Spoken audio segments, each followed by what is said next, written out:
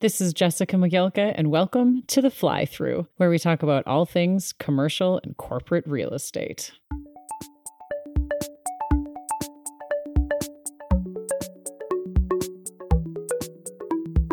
Hello, everybody, and welcome to The Fly Through. This is Jessica McGilka, your host. As always, you can find me on LinkedIn. Shoot me a note. I love to hear from people. And also, if you like the podcast, consider leaving us a quick review. It's super helpful. Today on the podcast, we went macroeconomics. We interviewed Ryan Severino, who is JLL's chief economist, and he joined me to discuss where his crystal ball is telling him the economy is going, when is that going to happen, and ultimately why we're all here. What does that mean for the real estate market and decision-making inside of companies? Luckily, his crystal ball is, unlike mine, made of piles of math and models and data, and he uses all of that to predict when he thinks the economy is going to start building and growing again. And I'm here to tell you guys, you got to listen. It's good news, folks. Ryan believes we're entering a 6-month time of risk and continued uncertainty, but that after this kind of next chunk of time, this 6 to 8, maybe 9 months, we're in for it. We're going for a ride with the economy. It's going to grow. It's going to run hot for the middle of this decade. And what does that mean for everybody? It means opportunity is screaming right now. So join me and Ryan Severino. Welcome to The Fly Through, Ryan. We're thrilled to have you to talk about all of the good news that you see coming down the pipe.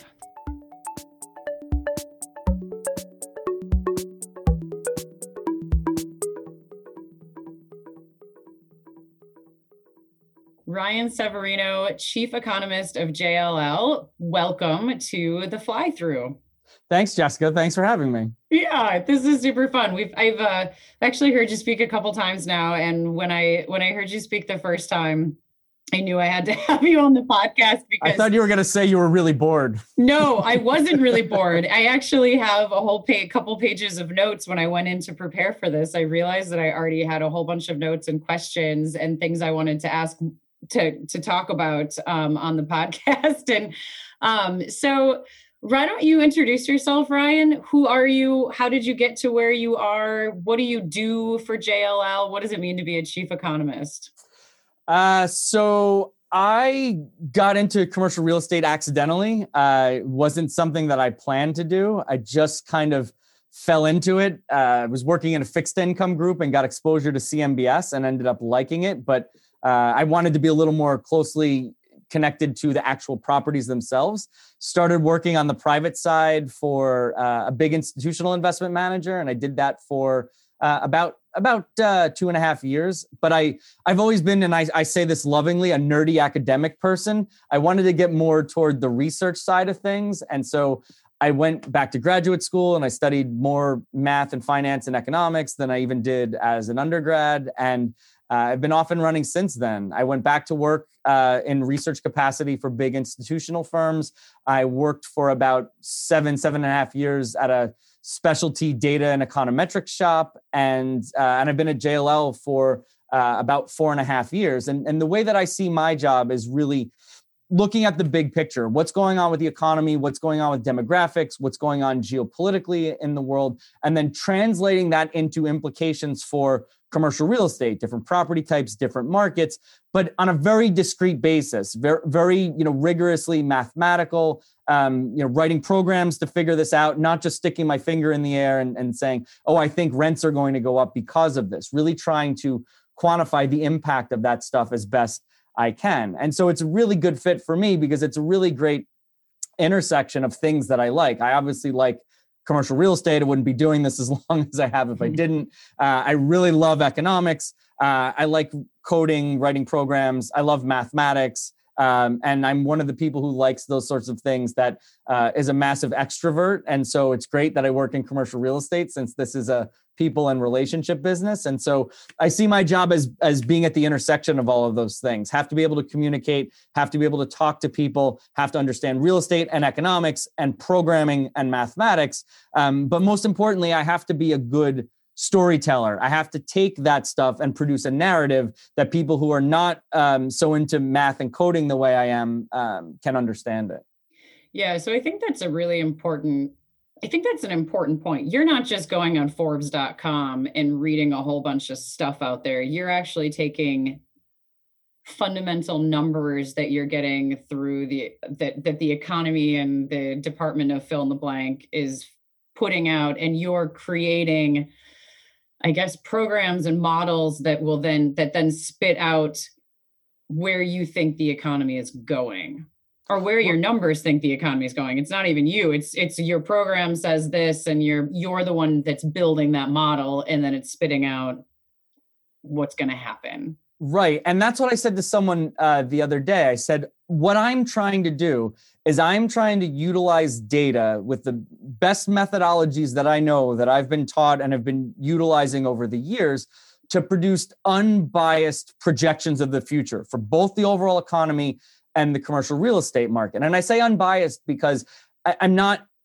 imbuing my own opinions into it. The data is the data. And yes, I have some control over the way the programs are written and the mathematical logic in there, but it's still driven by the data. So it's not in the sense that I fall in love with a deal because I've worked on it for 6 months, or I've fallen in love with a market or a submarket because I lived there once upon a time. I mean, I have properties that I've worked on in the past that I like, and places that I lived in the past that I like more than others. But if I'm trying to give a client, or someone important, even internally, an assessment of where I think things are going, I try to be agnostic about my opinions and just adhere to what the data and the forecasts say. And that way, I can't guarantee you that it's going to be right, because I don't think anybody has a perfect crystal ball, but I can promise you that at least the results are going to be unbiased, that it's not my view or someone else's view. There is a place for that in the process, but just as a starting point, I don't want that filtering in. I just want the data. I just want to run it through the model, spit out a result, and then let people opine on what they think about it, and then, overlay their opinions on top of that. Because otherwise, it's hard to have an objective view on things if it's just laden with everyone's, sometimes competing opinions. So and this is it's not totally off topic. For people that don't know, JLL has, 100,000 plus employees around the world. We're a pretty big company. So do you have like a special bat phone that our CEO Christian calls you and is like, okay, Ryan, and he's German. I'm not gonna fake German accent right now.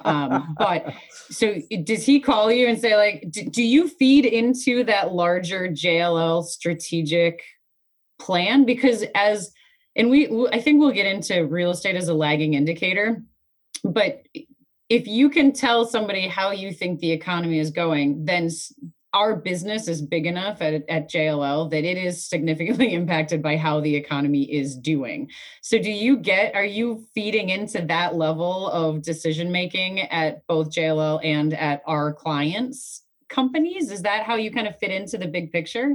Certainly at JLL. So it's not like I have the bat phone that Christian calls me on or anything, but senior management does reach out. They will ask for my view on obviously the economy, but even I think, my view on how I think it's going to impact our business internally in terms of, what it could do for revenues and those kinds of considerations. And so I do get involved in projects from time to time that either senior management will ask about. I've worked on stuff for the board of directors that they've asked about. So definitely at the, I don't want to overstate, my importance or anything, but I do get asked to work on projects for those levels from time to time. On the client side, it tends to involve predominantly their businesses.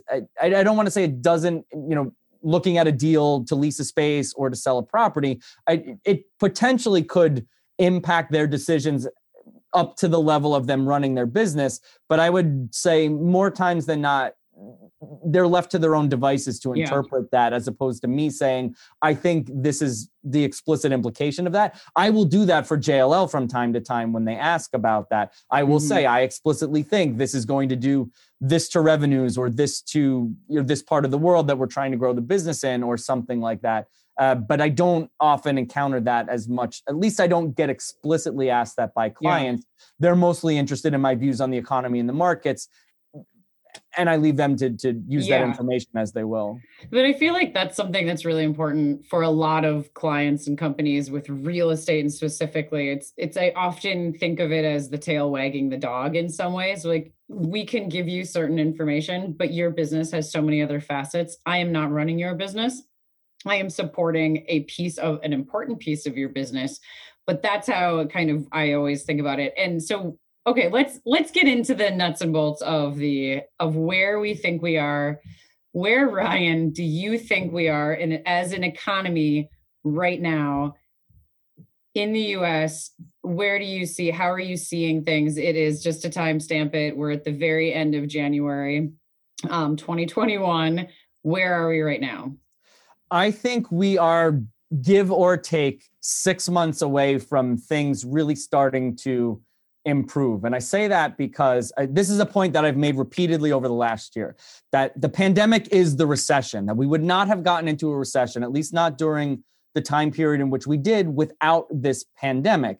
And I emphasize that because it is going to take getting past the pandemic to fully fix the economy. There was this, not among economists like myself, I can honestly say, but there was this group of people that thought for a time last year that the pandemic and the economy were effectively independent of each other, that we could somehow bring the economy back online without fixing the pandemic. And I have been repeatedly banging this drum and saying, no, that these things are not independent. They are closely related to each other. We need to fix the pandemic if we're going to fix the economy. So here's the good news. The good news is we have this 6-month interval where there is a lot of uncertainty, right, for the trajectory of the pandemic, what's going to happen with vaccination in terms of producing vaccines, distributing vaccines, administering vaccines. But I would say most of the forecasts that I've looked at, that I think are objective, really solid forecasts, generally peg reaching herd immunity by the middle of the year, June, July,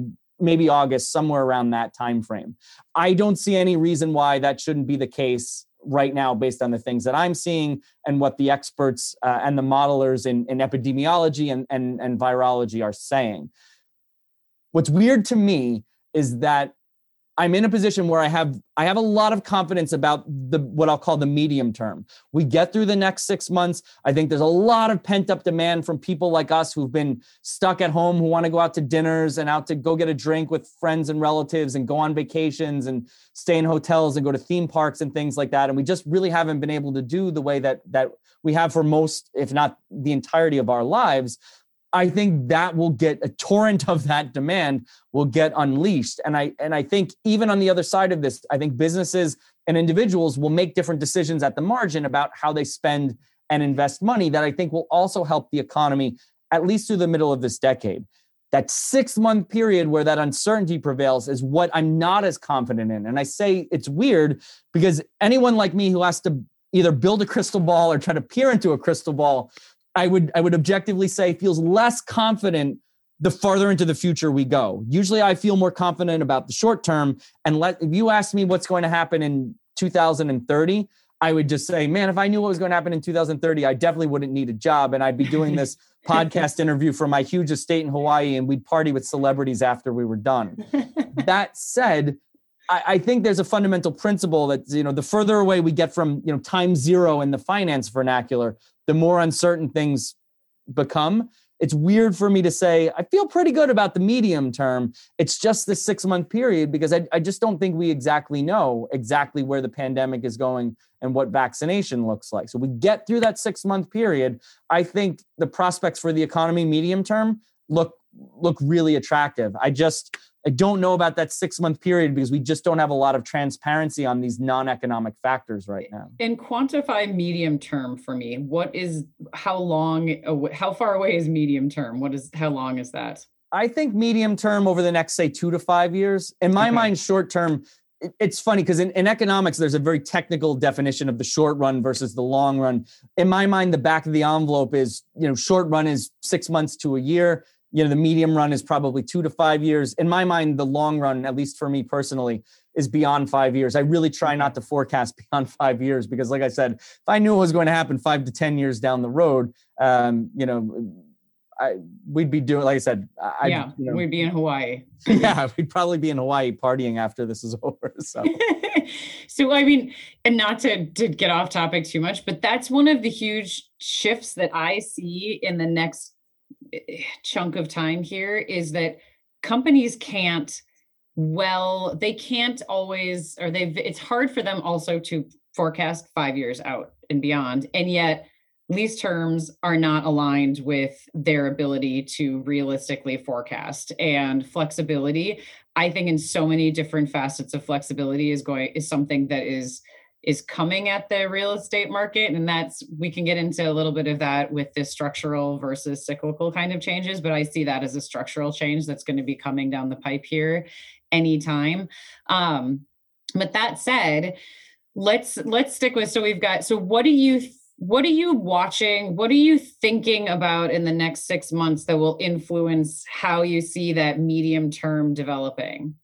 So obviously what happens with the pandemic and vaccination. I don't want to dwell on that too much because, my kids could tell you that, right? So you don't need me to sit here and tell you that part of it. What I would say is one of the things that I'm really paying attention to, which is not something that it's not something I ignore, but it's something that maybe I don't pay acute attention to the way I do now, is what I will call the non-office using segment of the labor market. Because one of the hallmarks of this downturn that's different, and I know you've heard me say this before, but I'm very fond of saying at this point in my career that the two most dangerous thoughts in economics are this time is different and that will never happen again. Except that this time really is different for a lot of reasons when you're dealing with a pandemic. But one of the ways it was different was that we saw an outsized, a disproportionate impact on that non-office using segment because of the things that we can't do that we would normally do during a downturn. We would normally still go out to eat, and we would still go get a drink at a bar and still go on vacations and get on airplanes and stay in hotels. It's been that, not surprisingly, it's been that part of the labor market that's been hit the hardest. We can recover without that immediately come roaring back. But if we are really going to get to any semblance of a full recovery in the economy, we are going to need to see those jobs coming back. The good news is, as long as there haven't been business failures, I think we can relatively easily turn those jobs back on. That as people start going to bars and restaurants and staying in hotels, when the demand for that comes back, I can see there not being as much of a barrier to entry. As long as businesses haven't ceased to exist.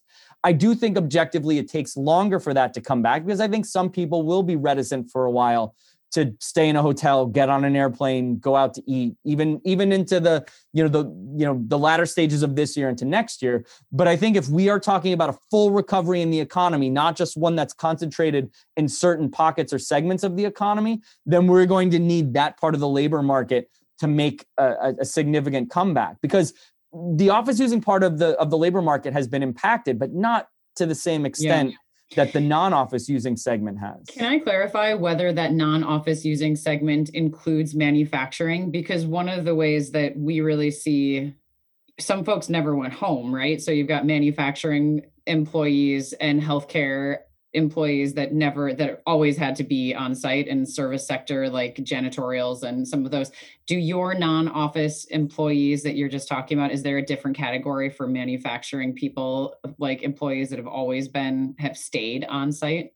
Generally, yes. When we say office using employment, we're trying to focus in on industries predominantly. So obviously, financial services is office using employment predominantly, business and professional services, technology these days. Then what we try to capture is in industries that you don't typically think of as being office using, like construction. Clearly, the percentage of employees that work in construction and work in office space consistently is greater than zero, but it's not the majority of the workers. So we try to capture within each individual industry what we think is the component of that. That clearly changes over time. It's not a fixed ratio, but that's how we think about it. We try to capture the percentage of the workers in individual industry categories that are likely to work in an office space. Okay.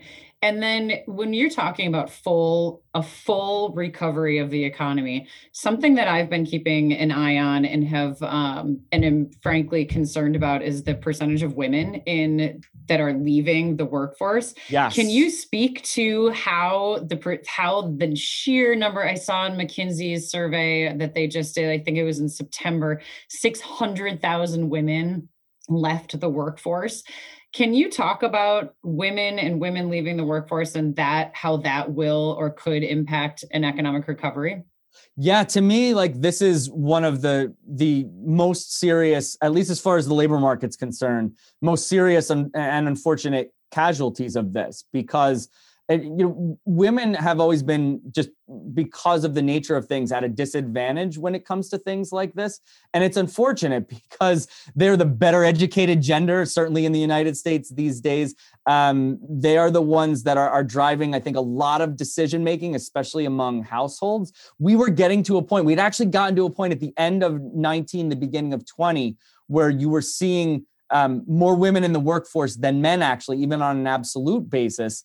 What I find disheartening about this is, because of different factors, women tend to be the ones who take on more of the family care role, whether you're talking about children or you're talking about older adults that require the sandwich care. generation conversation. Yes. Mm-hmm. Yeah. And so it's women who unfortunately bear the brunt of it when it comes to that. So with children being home, doing digital schooling online, it's predominantly been women who have really as to your point, have had to step out of the labor force. And that not only presents problems for them individually, but I think it presents problems for the economy at large. Because one of the things that I see when I look at the data is, when you look at women out of the labor force, one of the things you see that I find the most disheartening about this is that a lot of these women are really well educated. They have bachelor's degrees and graduate degrees. And I'm not trying to make it sound like I think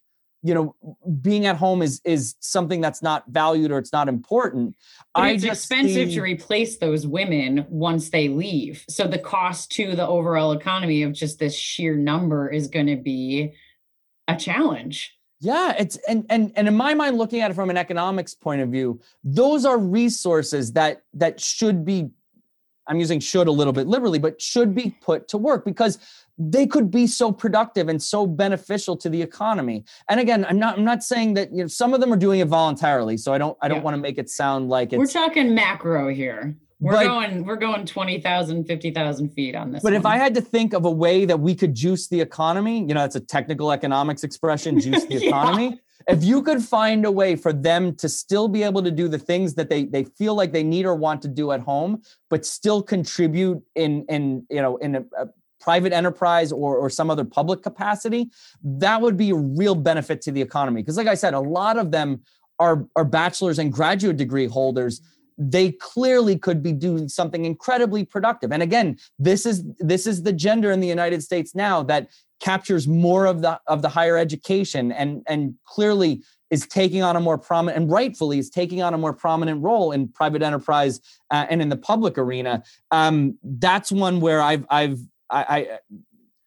talked about this. I've written about this in the past. When I talk about a labor shortage in the United States, in my mind, I don't want to make it sound like it's the lowest hanging fruit, that it's an easy problem. But in my mind, the lowest hanging fruit, in a sense of we have some of the resources already in place, would be to figure out how to unleash that supply, if you will, to make it easier for women, and whatever form that takes, making work-life balance better, making work arrangements more flexible. If there's any good that comes out of this, hopefully one of the things is that things like working from home and flexibility and work-life balance is not just lip service any longer. Mm-hmm. It's a serious thing that companies think about. Hopefully that can make it more palatable, if you will, to a lot of women who felt like they needed to leave the labor force, because again, they are a very powerful resource that I think if we could find a way to tap into that, not only would be better for them, because I'm sure there's a pool of them that didn't want to leave the labor force, right, but I think it would be better for the economy at large. And And that's one where I feel like for all of the issues that we have in the economy that feel like they're intractable, that's one where I think, boy, if we could just solve this one issue, that could unleash a lot of power into the economy that is sitting on the sidelines right now. Yeah. Let's talk about uncertainty or a lack of clarity in what should I do. So I'm a tenant rep broker. A lot of companies that I work with are, and I'm hearing this across the country and from all sides of the real estate kind of, landlord side, tenant side, yada yada yada. Lots of companies are kicking the can a year down the like a year down the road if they must do something on a leased property, because like we were talking about, real estate's a lagging indicator. It's a long-term commitment. It's expensive. And I think that the lack of clarity in the markets and what is going to happen is preventing a lot of decision making versus risk. So how do you as an economist think about lack of clarity in a market versus risk as companies are going through specifically real estate decisions? It's interesting, or maybe I'm using interesting a little liberally, but interesting in that, at least in economics, we think about uncertainty and risk differently. Uncertainty in economics is something we can't quantify. We know that something's going on, or we know that something is going to occur or could occur, but we just don't have enough data and information to actually go out and quantify that. A risk is something that I can quantify. There, at least in an economic sense. Mm-hmm. There's, if I want to know what I think the risk in the stock market is, I can look at historical data. I can calculate, say, the standard deviation of the S&P 500 or something like that. The uncertainty that people are grappling with now that they're trying to quantify so that they can convert it from uncertainty and risk are around things like projections for the pandemic, projections for vaccination, projections for return to offices, those kinds of considerations where, if we're being honest about it, we are trying to add quantification to things that are very difficult to quantify, especially if you add in, and I say this as a politically agnostic person, but once you start to add a political dimension to this, things like, is the government going to pass another stimulus plan? How involved are they going to get in vaccination, rollout, distribution, administration? It's really hard to put numbers around those things. And so if you have to make any kind of projection that has to take those non-quantifiable or relatively difficult to quantify things into account, it's a problem. And I say this as a person who's been grappling with that for the last year. I never took a class on pandemic econometrics. And so, to use a somewhat overused expression, sort of building the plane while we're flying it. I kind of had to figure this out as I went along, try something, look at whatever data we had, test some relationships, figure out if I thought it was meaningful or not, and then keep adapting as I went along. One of the best ways that I usually show this when I'm giving presentations, I show the consensus forecast for the economy, just all the people who contribute to that. And I not only show where it sits over time, but I also showed the range from the most positive to the most negative. And one of the things that we saw immediately after the crisis really set in was that range really widened out. And it wasn't like all of these economists, got massively stupid, say between March and April of last year, or their models all of a sudden just were nonsense. They just had to take into account things that just you don't normally have to take account of. And there was not a lot of data on that. And so the range went from really narrow to really wide because people like myself who had to build these crystal balls are now sitting there scratching our heads going like, what happens with this? We didn't know for a while. We had to make it up or invent it as we went along. So a complete lack of consensus. Do you think that we're getting to so you're saying there's a lot of risk in the next 6 months.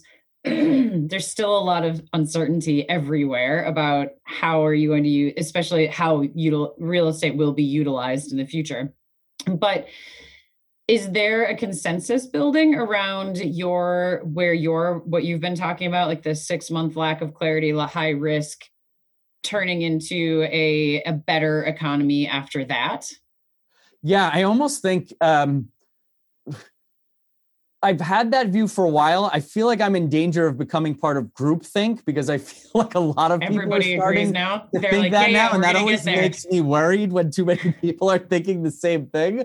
But the reason that I say that is this however long it is, it might not be exactly 6 months. I'm pegging it at that. It might be 7 months, 8 months. But we have reasonable transparency now on things like vaccinations and how long it's going to take, how many people are probably going to have natural immunity from having overcome the disease.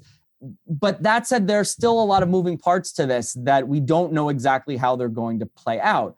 And that's why I think we're almost at a point where there's this seeming paradox between the pandemic never being worse than it is now, but us never being closer to the end of the pandemic than we are right now. And those sound, like I said, it's a seeming paradox, but those are not contradictory things. Yes, objectively across a variety of metrics, the pandemic has never been worse than it is now, but because of the vaccination plan, I think we are objectively closer to the end of this than we've ever been. And it's that seeming paradox, I think, that makes this uncertain. I don't know exactly how quickly they're going to be able to roll this out. I know they're ramping up the program. They're trying to make it more efficient. They're trying to get more people vaccinated on a week-to-week basis. But I also know that even though the numbers appear to have crested a little bit, we are still at very elevated levels. And that transmission in a lot of places is still at incredibly high levels. And so it's that tug of war, if you will, between the positives and negatives that makes the next 6 months uncertain. And you could see it going any number of ways. I feel confident in the relative time frame. I'm just unsure of the exact path that we take to get between, say, here and the middle of the year when we get past this. Okay, so I just want to make sure it's abundantly clear what you're saying is that 6, 8, 9 months, 6, 7, 8, 9 months, something like this. We've got a short-term, immediate, high-risk situation, and then we'll move into, hopefully, in your view, a more of a recovery? Are we already in recovery? Like, what happens after this 6 to 9 month period that you're of high risk? So I'd say, for my money, at least technically, I think we're in recovery. The economy grew in the third and fourth quarters of last year, at least in my base case projection in my model. It doesn't have us backsliding again. And so there clearly have been impediments to growth. It slowed down between the third quarter and the fourth quarter. But I think if we avoid the most dire situation, I think we can skirt a secondary contraction in the economy. We can continue to grow through the first half of the year. But I do think once we get through that period, I do think there is really good prospect for unleashing this pent-up demand. And the thing about this is, because of the way that this is going to occur, I think I apologize, I'm going to go a little nerdy for a second, but I think it's a nonlinear phenomenon in the sense that we've been vaccinating people since, mid-ish December. You haven't really seen appreciable benefits to that because it's such a small percentage of the population. But as that accumulates and as it builds, you will see it eventually hit a point where it's not just a steady linear increase. It really starts to ramp up. Not to make this about me, but just to give you a quick example, my in-laws are getting their first vaccinations next week. They'll get their second one. I think, it's 4 weeks after that, the beginning of March. So I give them, 2 or 3 weeks for it to fully work and for the weather to warm up a little bit. And then my wife and I are looking at each other saying, hey, they can watch the kids. We can go out to dinner, by ourselves, even if we're sitting outside, because if we're not vaccinated, I don't think we're going to be willing to do it indoors just yet. But spring tends to be relatively nice around here. We could actually sit outside, have dinner by ourselves, which we've only been able to do once over the last, 11, 12 months or so. That's what I mean by nonlinear, that even the people who haven't been vaccinated might, and I think will, be able to find ways to feel safer about going out and re-engaging the economy relative to right now. So you get more people vaccinated, it improves in a nonlinear fashion. Warmer weather comes back to the northern hemisphere when spring comes back. I think the combination of those things really starts to push the economy. We get to, herd immunity, 70% threshold that most epidemiologists have it pegged at. And I think, we start off and running for a while. Not I don't want to promise you, politician caliber growth rates in the economy, because only politicians promise those and they never come to fruition anyway. But I do think the economy has a good chance to run ahead of capacity for a while, because I do think some spending that didn't occur last year gets reallocated to later years. And I do think people are going to reorient their thinking a little bit at the margin about how they live their lives and about how they run organizations. And I think that provides the opportunity for the economy to run ahead of capacity for at least the next few years. And that's not something that I would have said, just a year or two ago. I think we were migrating down closer and closer to capacity and finding it harder to generate economic growth. If there's another silver lining that comes out of this, I would say it's that maybe we do get a change in how people make decisions at the margin that boosts growth in a way that we wouldn't have normally gotten. I'd rather not have gone through a pandemic to get to that change in thinking. Mm-hmm. But, if we're groping for silver linings here, that's not the worst one I could think of.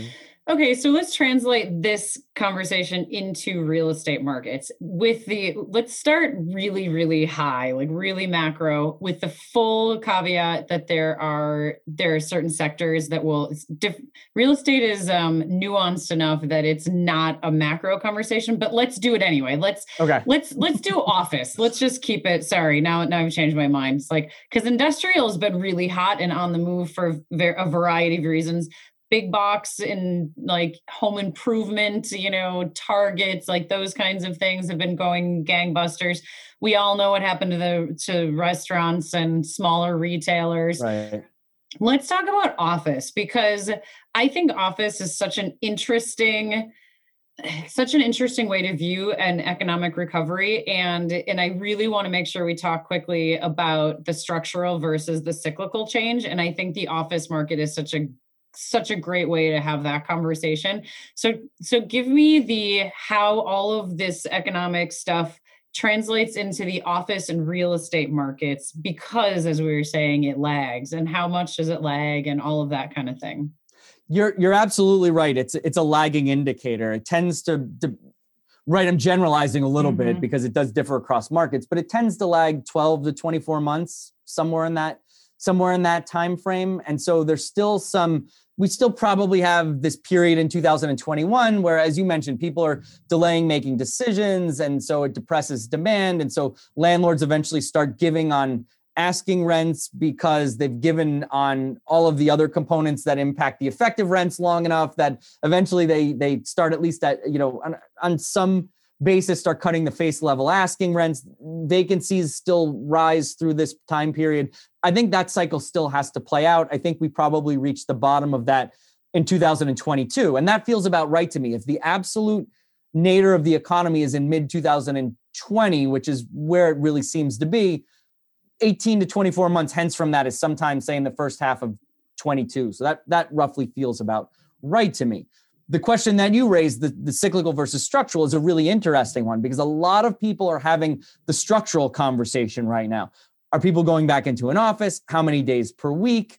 Let's talk a little bit about what is a structural change to the office economy specifically. Let's go a little bit into this, because I think this is the key in my mind for how companies need to be thinking about it, how they need to be thinking about real estate, and why this next year is a really key year for action if you can do it. So define a structural change in the economy. So when I think of a structural change, I think of something that permanently changes the way the economy works. Something about the structure, but something about the structure of the economy itself has fundamentally changed relative to the way things used to be.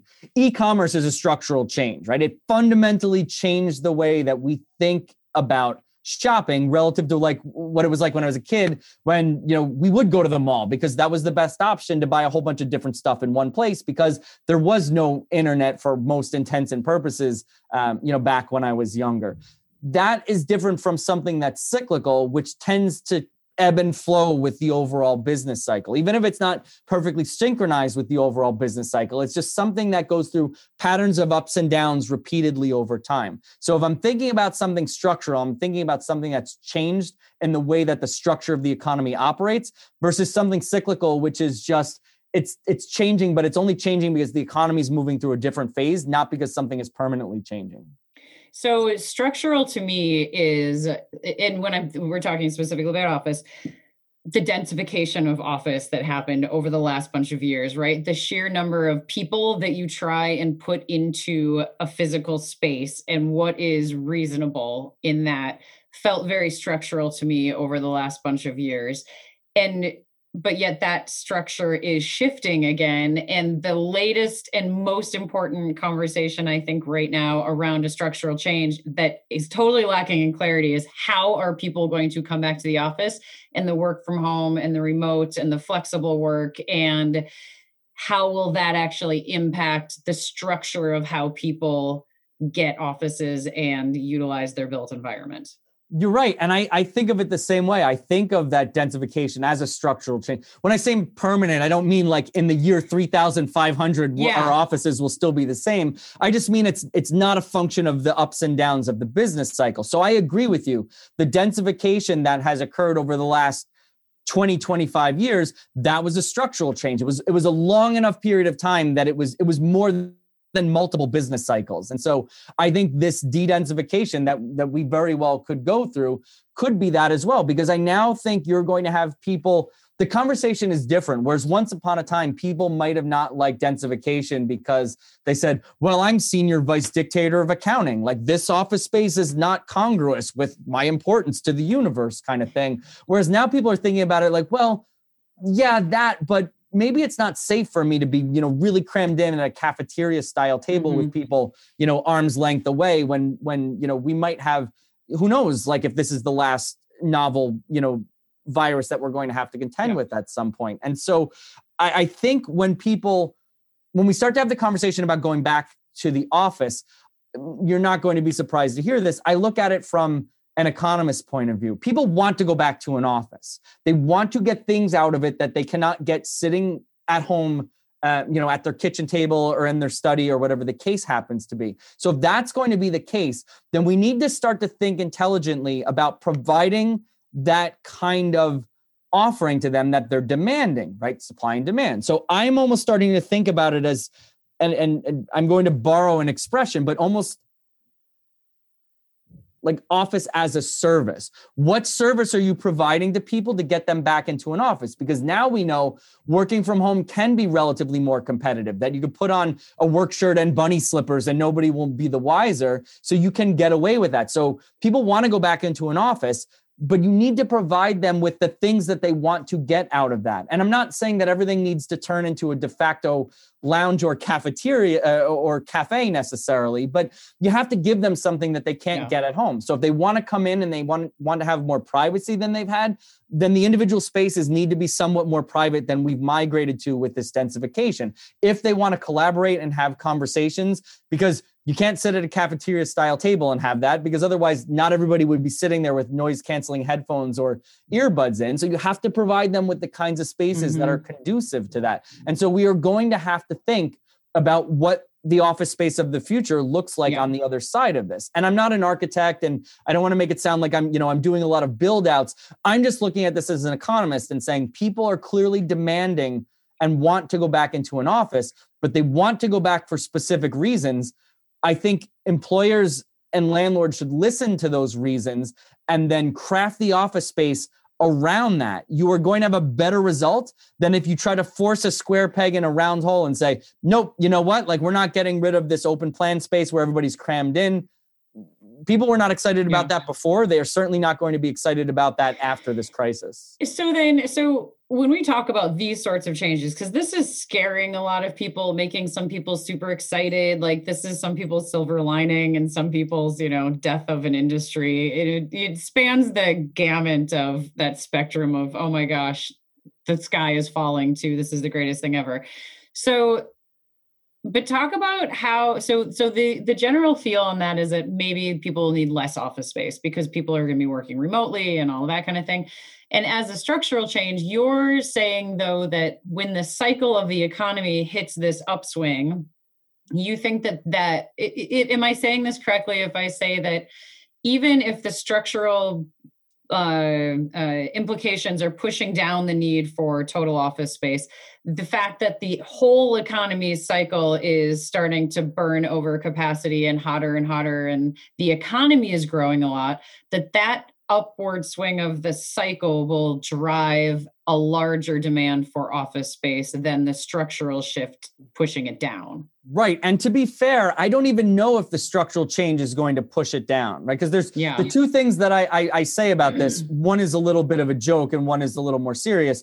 The joke part of it is if you survey people, most people will say the median response is they want to be in an office about 3 days per week. Yeah. And then you ask them and you say which days, and they all say Tuesday, Wednesday, Thursday. Yes. And you're like, well, you can't sublease your space on Mondays and Fridays. And so we have to think about how we're going to manage that. But then the other part of it is that is the serious part we were just talking about. If there is de-densification, which I think to an extent will occur, that's going to push back against any sort of contraction that you might see in the space. So that's why I say that part of it, I think, is still a little bit ambiguous. But even in an environment where, let's just say for argument's sake, that it did reduce the demand for space, there is still a cyclical component to this. And there is good empirical data over the last 4 to 5 decades that shows that demand for office space does rise and fall with the ebb and flow of the economy. And unless you think that there's some reason why the economy won't continue to expand, why labor won't continue to expand, the absolute number of jobs, especially office-using jobs, won't continue to increase.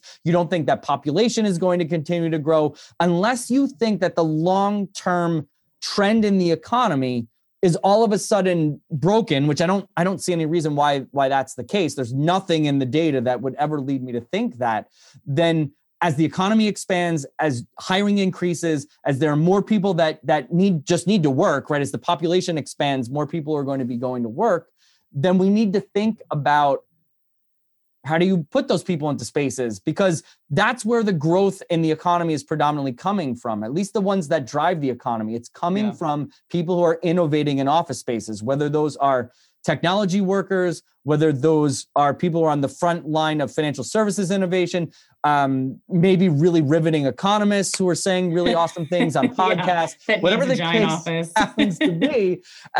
Those people they want to be in an office. They want to be in an office environment that's conducive to the things that they want to accomplish there. If there are more of them, and I genuinely believe that there are going to be more of them, they're going to need space. And so I see that as a good demand driver over the medium to long run. Again, unless you think something totally unexpected and so out of character happens to those things, you're still feeling good about the office market over the medium term. I still think there is that cyclical demand there. And I'm not wholly sure that the structural changes are actually going to reduce the demand for space. They might. I'm not saying they won't. Yeah. I'm just saying that that is still ambiguous as to how some of those competing factors are going to play out. And I think it's important to note that's not the only factor that will affect the larger office market. The only factor that will affect there's not one factor that will affect that larger office market. And I think that's a really key takeaway. And I'm going to wrap this up because I want to end on this sort of, and be really clear about this higher note, right? That there is a period of opportunity now in 2021, early 22, by the time we get to like that early to mid 22, from what we've been talking about, you're going to miss your opportunity as an office user of space. And that 2021 is a pretty big opportunity if you look at it from a tenant perspective.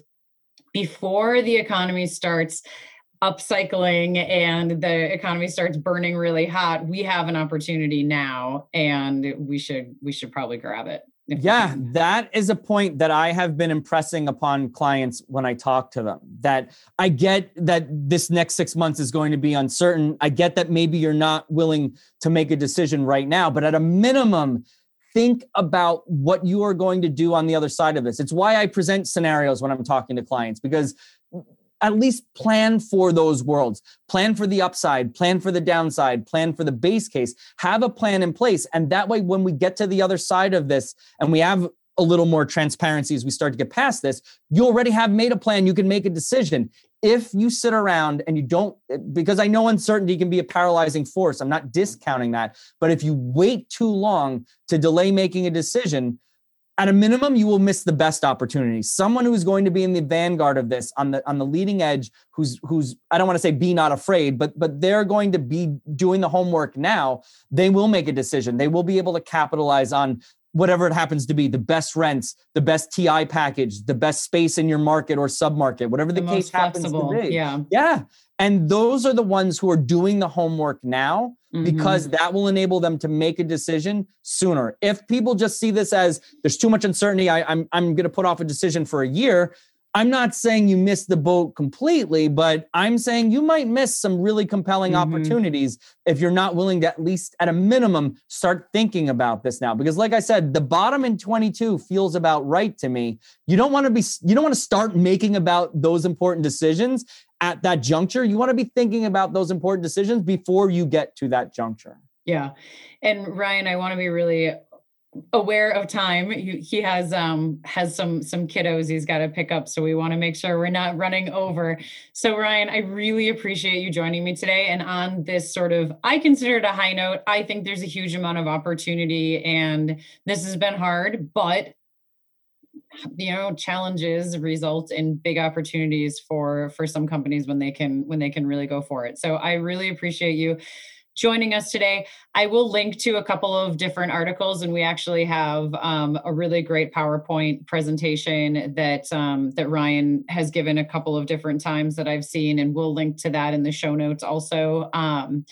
Where can people find you, Ryan? Is like LinkedIn the best place to find you? Yeah, I'd say LinkedIn is the easiest place. I'm really not hard to track down, for better or worse, but LinkedIn is definitely the easiest place to find me.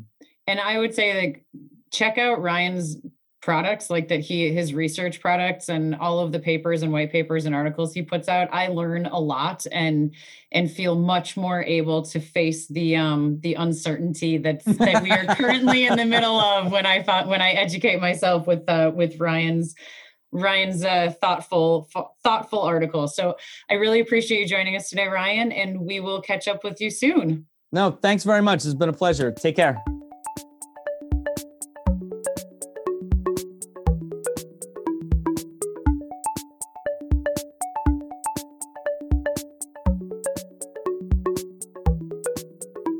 Ryan, thank you so much for joining us here on the Fly Through. I know that my conversations with Ryan, I always walk away knowing a lot more and feeling at least positive right now about where the economy is going and the opportunity for tenants out in the market. Give me a shout on LinkedIn. Give us a like on the old podcast review. And thank you for joining us. As always, have a lovely week.